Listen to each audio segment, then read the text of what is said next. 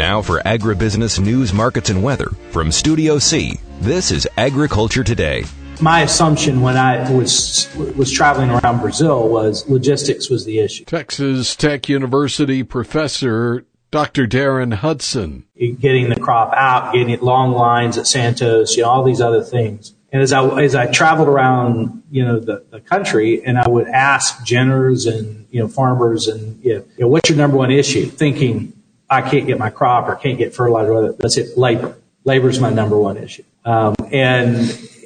Which is a very, very similar story that we see in the U.S., right? So I think there are more complex issues at play as well that Brazil has to struggle through, like we're having to struggle through in terms of labor supply, the ability to have truckers, all the different elements. It's not just the quality of the roads or the quality of the port. You're listening to Agriculture Today. I went over to the Department of Agriculture, met with the Minister of Agriculture yesterday afternoon. Doug McCallop is the Chief Ag Negotiator, U.S. Trade Representative's Office, before the U.S. Grains Council in Guatemala City. I want to share with you all one of the very first things that we talked about was the success of CAFTA and the fact that both the U.S. and Guatemala have benefited tremendously from the Central American Free Trade Agreement.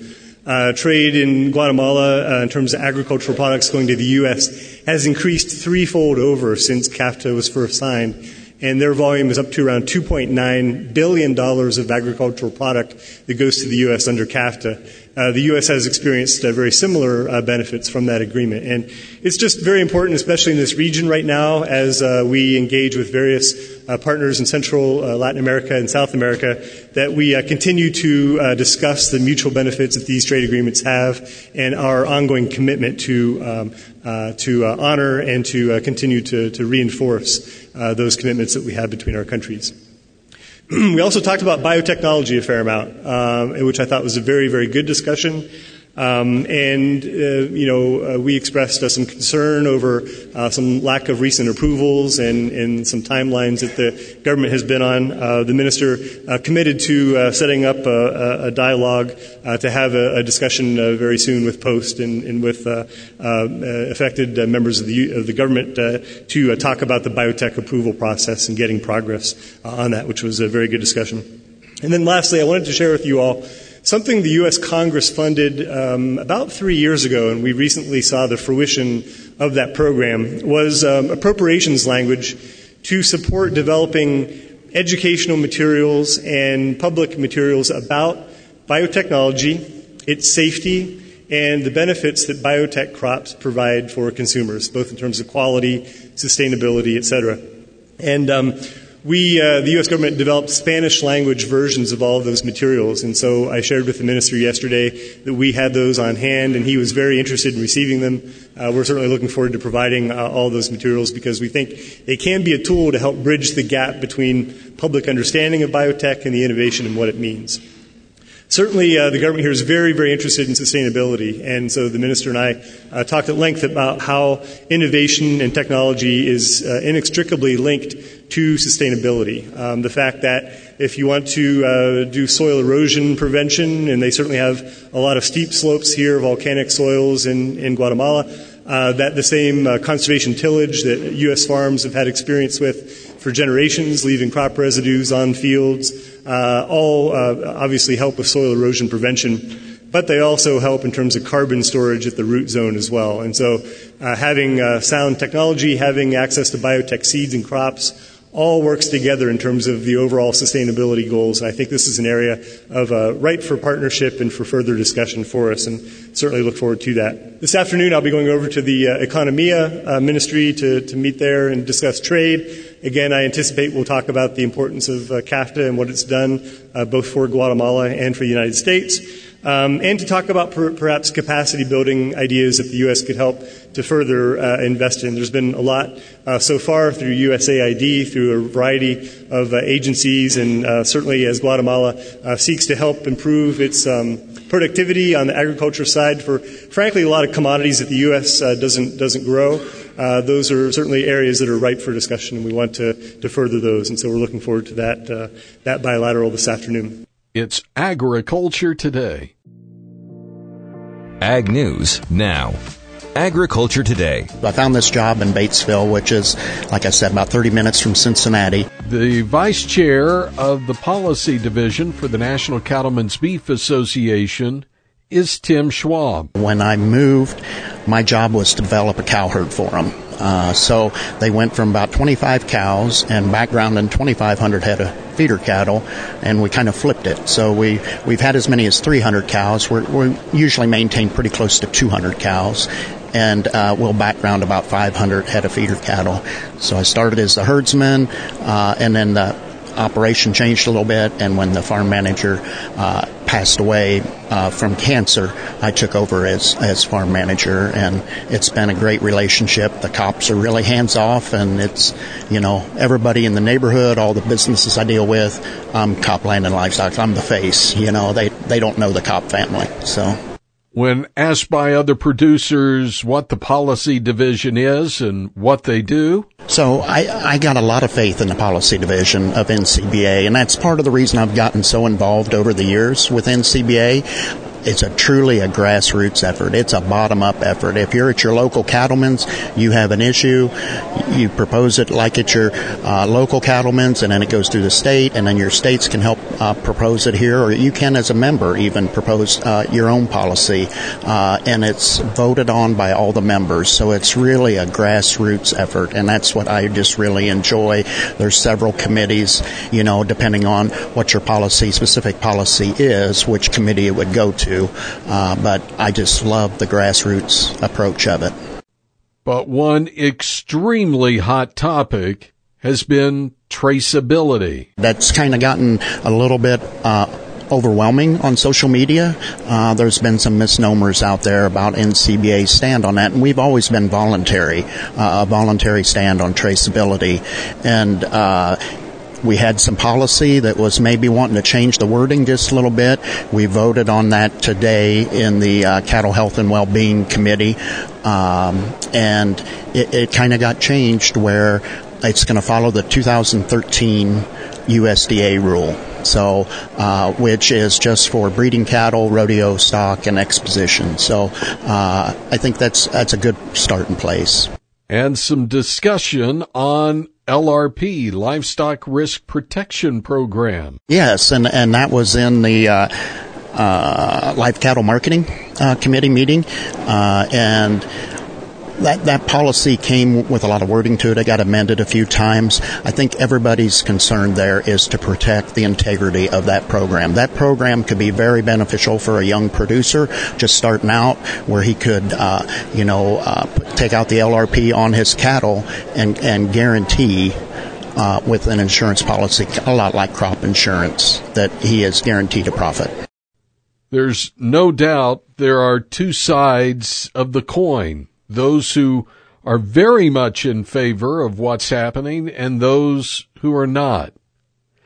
But how do you get both sides of the coin working together?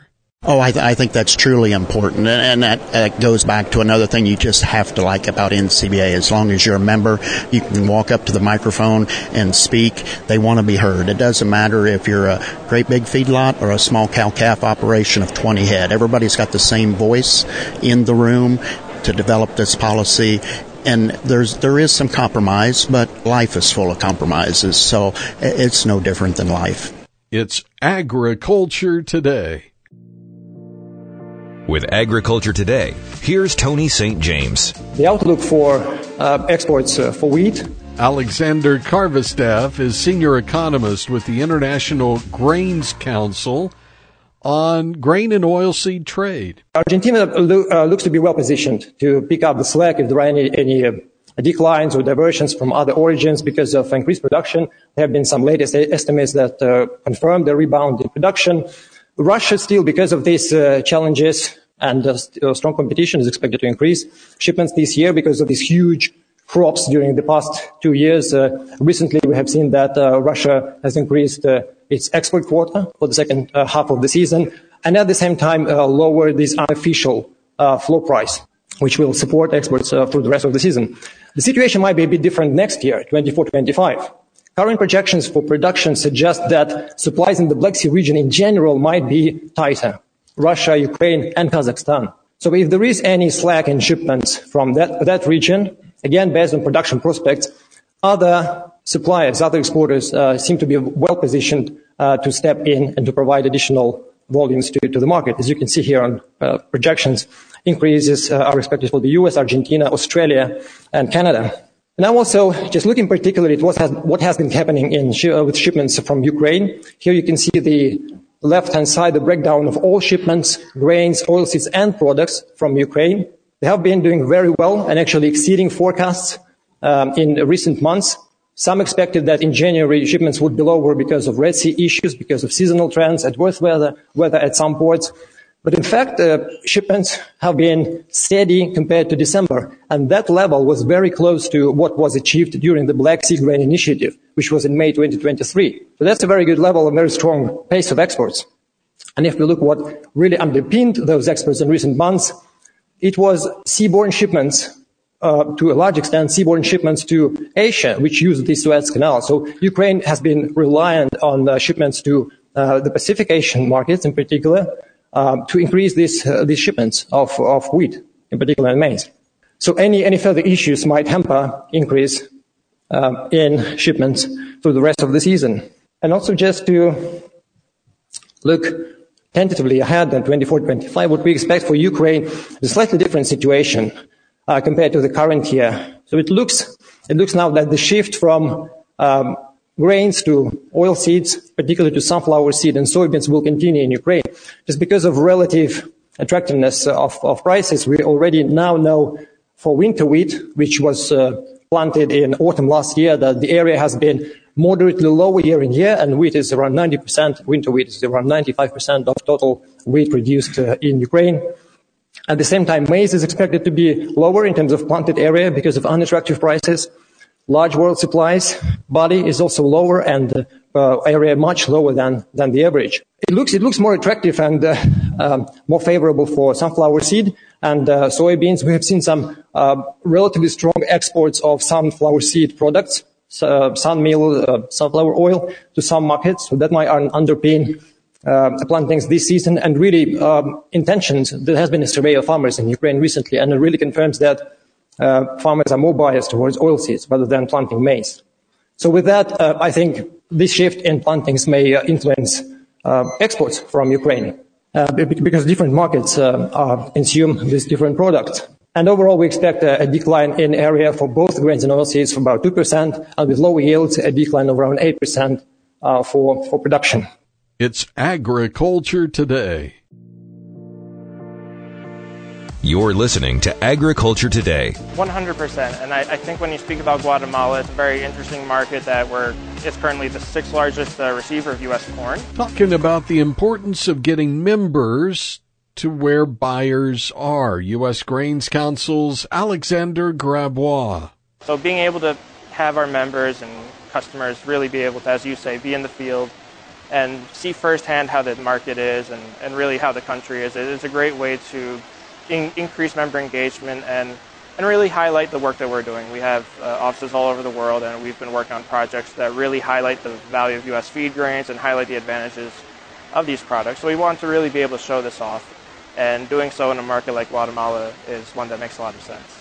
Grabois has been working on a project to help end users understand the value of U.S. corn. When we talk about the project that we're working on, of competitive advantage, as I like to call it, grain storage management is a very key component.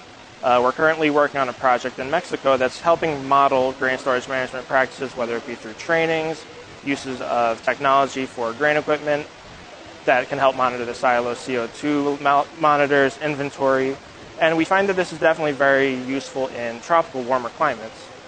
Because of the higher humidity and higher temperatures, grain can sometimes be a little bit more susceptible to spoilage or damage, and this can impact all corn of any origin, but U.S. corn can also be at higher risk because of its softer endosperm, which also leads to higher breakage. So this, along with the starch program, we want to essentially take what some customers might view as a negative or a drawback of U.S. corn and essentially flip the narrative on its head to show that the BCFM or other issues can be managed through proper practices and trainings, while also showing that it can be used, that some corn doesn't have to be wasted because it's a little bit broken. With the storage project, we're currently working with feedlots and feed mills, and we've been able to really develop a good training schedule, and this helps incentivize our customers to take grain storage seriously and really show the impacts of what essentially the consequences of actions if grain isn't being stored properly or if there's maybe cracks in their systems. So the question is, will this move the needle? With our starch project, we've really been able to move the needle. We've had international conferences in Turkey, South Korea, and we will be hosting one in Illinois this summer. And I think we're in a really key position where we can show the financial impacts to our buyers and really help kind of bridge that communication gap to show that there's a technical advantage as well as a purchasing advantage. We'll continue to do our commercial trials. We're also working on a steep time trial in the starch industry. So typically, corn will be steeped in the wet milling industry for about 48 or so hours. We find that U.S. corn, because of its composition, can be done for 24 hours. So it's going to be very interesting to present the results of this study and see how this can impact even further their efficiency and profitability. It's hard to say whether it'll be double for sure, but you know that there's going to be a larger impact. And we're definitely very excited for that. As we look into our grain storage, we're continuing to add partners that are really taking their storage management seriously, and we've also been seeing the impact as far as using these systems and technologies and trainings to help identify other problems that might be impacting their grain usage or grain quality. Unfortunately, as much as we would love for grain quality to stay the same, it doesn't. So being able to mitigate or slow essentially the decline is key. And we're hoping that with the new year, we'll continue to expand within Mexico as well as other regions in the world. It's Agriculture Today. Ag News now. Agriculture Today. Protect the Harvest got started in 2011 by our benefactor, Mr. Forrest Lucas. Dr. Mike Siemens is Executive Director for Protect the Harvest. Even though it seems like a long time compared to a lot of organizations like National Cattlemen's, we're relatively young, but he started it back in 2011 with his basically mission to protect farmers and ranchers' rights. Our tagline is a free and fed America. We work very heavily to make sure that people have the right to hunt and fish if they're wildlife enthusiasts, if they're rodeo enthusiasts, Western lifestyle, but making sure the farmer and rancher has the ability to raise animals in a way that's productive and efficient for them in a good management way and try to keep at bay the activist groups and the bureaucratic regulations and the other, forces of regulations coming against our producers to make life harder and harder for them. And I've been doing this since about 1998, and I will say that it's not getting any easier. And the forces are coming a little bit stronger these days. And whether it's through, again, government regulations, or they keep attacking the cattle industry, or just through the animal activist groups and environmental groups, it's a constant battle that we're always pushing back against. So there are already a lot of groups who represent farmers, whether it's general ag groups like Farmers Union or Farm Bureau, commodity groups, corn, cattle, cotton. Where does Protect the Harvest actually bring this together? Yeah, and again, in my background, and I've worked with different companies and different organizations throughout the years, so I've had the privilege of working with many of the commodity groups: beef, pork, lamb, sheep, turkey, eggs, chicken, etc. And our group really tries to kind of herd the cats a little bit, because everybody has their own commodity groups they work with, which is important to them. We try to make sure we reach across the aisle and reach across the various aisles so everybody understands, because if one industry gets attacked, it's just a matter of time for all industries to get attacked. And it's all different lifestyles, all different areas of, what people want to do for a free and fed America is what we're trying to protect. And, today here with the Cattlemen's, and I've worked with the Cattlemen's quite a bit, been on their BQA advisory board in the past, and just want to make sure that everybody understands the information. We try to share that information across commodity groups so everybody understands what's going on, and we try to help coalesce and pull people together to make sure we can be their strength in numbers. And if you're, if you divide and conquer, that's what the activist groups love to do. And if we try to coalesce our groups together to make sure we're speaking with one voice, kind of pulling in the same direction, we'd be much more effective in terms of pushing back and making sure the right decisions are made by either legislation or, pushing back against activist groups in different areas of the country. So that's what we try to do, and do that in a very strong way. Then there's something happening in California known as Prop 12. Why is that important? Prop 12 was a little disappointing. The Supreme Court came back and gave us a little bit of a less than desirable read on that. We're still working on trying to make sure that can be adjusted a little bit wherever we can. The one we're focusing on right now that came to light here a few weeks ago, even a couple months ago, was the Denver slaughterhouse ban. It's basically a PETA initiative that's been driven out there where they're trying to eliminate all slaughterhouses in the Denver area, the Denver city area. Right now, that basically is, one major lamb slaughter out there, the biggest in the country.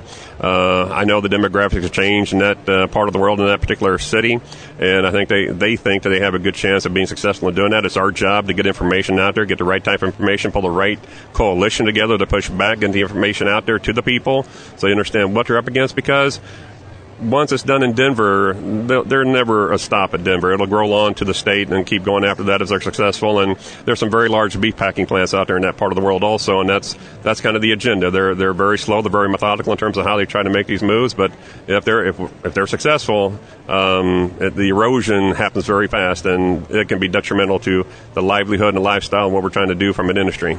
It's Agriculture Today. With Agriculture Today, here's Tony St. James. The one that's of interest here is the insurance. When you talk about abandonment of cotton in West Texas, many will scratch their head.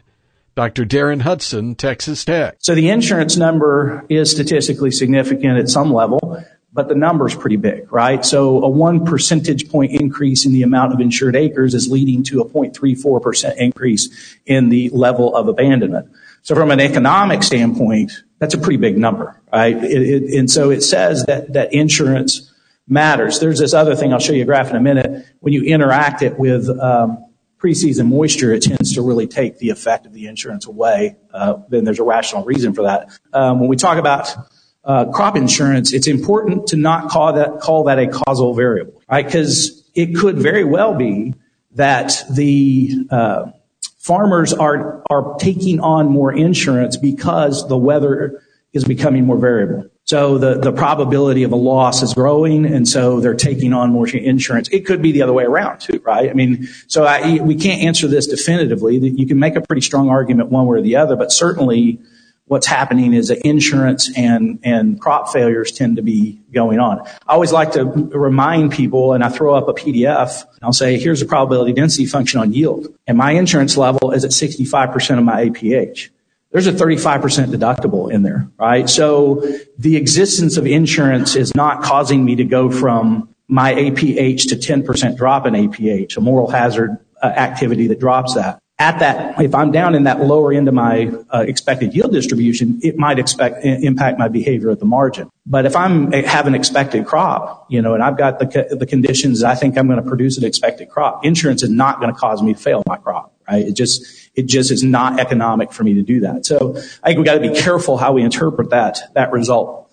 Again, I said at this point, the pink or whatever color that is, my colorblind eyes, the upward sloping is that level of preseason rainfall without not considering the preseason rainfall and the effect on insurance. The flatter curve is when we include the effect of preseason rainfall, which again goes to that same notion. If I have significant preseason rainfall, insurance at the margin is not causing me to abandon my crop, right? I've got plenty. When it, sort of had that mean at 10% in 1980 and 34% in 2022. So to Stephen's point and all these discussions, when we start talking about, okay, what's the average weather, and what is the anticipated abandonment? That's changed in the last, 20, 30 years, to where when we think about long-term forecasting models, we've got to probably think about this abandonment number. And weather matters, of course, and crop insurance matters. But I don't think it matters as much as everybody thinks it matters in terms of driving that decision as a whole. Certainly, I think it drives that decision at the margin. If I'm down in that low end of that distribution, I might not turn on that irrigation well as long as I would have before. I might not have put that one more application down to try to boost that yield. But it's certainly not causing me at the beginning of the season to decide I'm going to abandon a crop just because of the insurance level. Harvested acres determine production in cotton, right? So to Stephen's point, we could have, we can plant 10.2 million acres and have a low level of abandonment and have a crop that's much larger than we would at a 10.8 million or 11 million acre planted with an above average abandonment level. So that abandonment rate matters. So it's really harvested acres is what drives the crop size more than anything. It's Agriculture Today. This is Agriculture Today. Slower food price growth occurred across all categories in 2023. Is that a trend that will continue in 2024? USDA economist Megan Schweitzer with the department's food price outlook for this year. We expect that trend to continue in 2024 with slower growth and more price stability across categories and potential price decreases for some categories, such as eggs, pork, cereal and bakery products, fresh vegetables, and dairy. For comparison, overall food prices are expected to increase 1.3% in 2024 versus a 5.8% total rise in food prices last year. We do expect price trends for food at home and food away from home to diverge, with little change expected for food at home prices, while food away from home prices continue to grow, and then higher uncertainty persists for some categories, such as eggs and meat, compared to others. I'm Rod Bain reporting in Washington, D.C.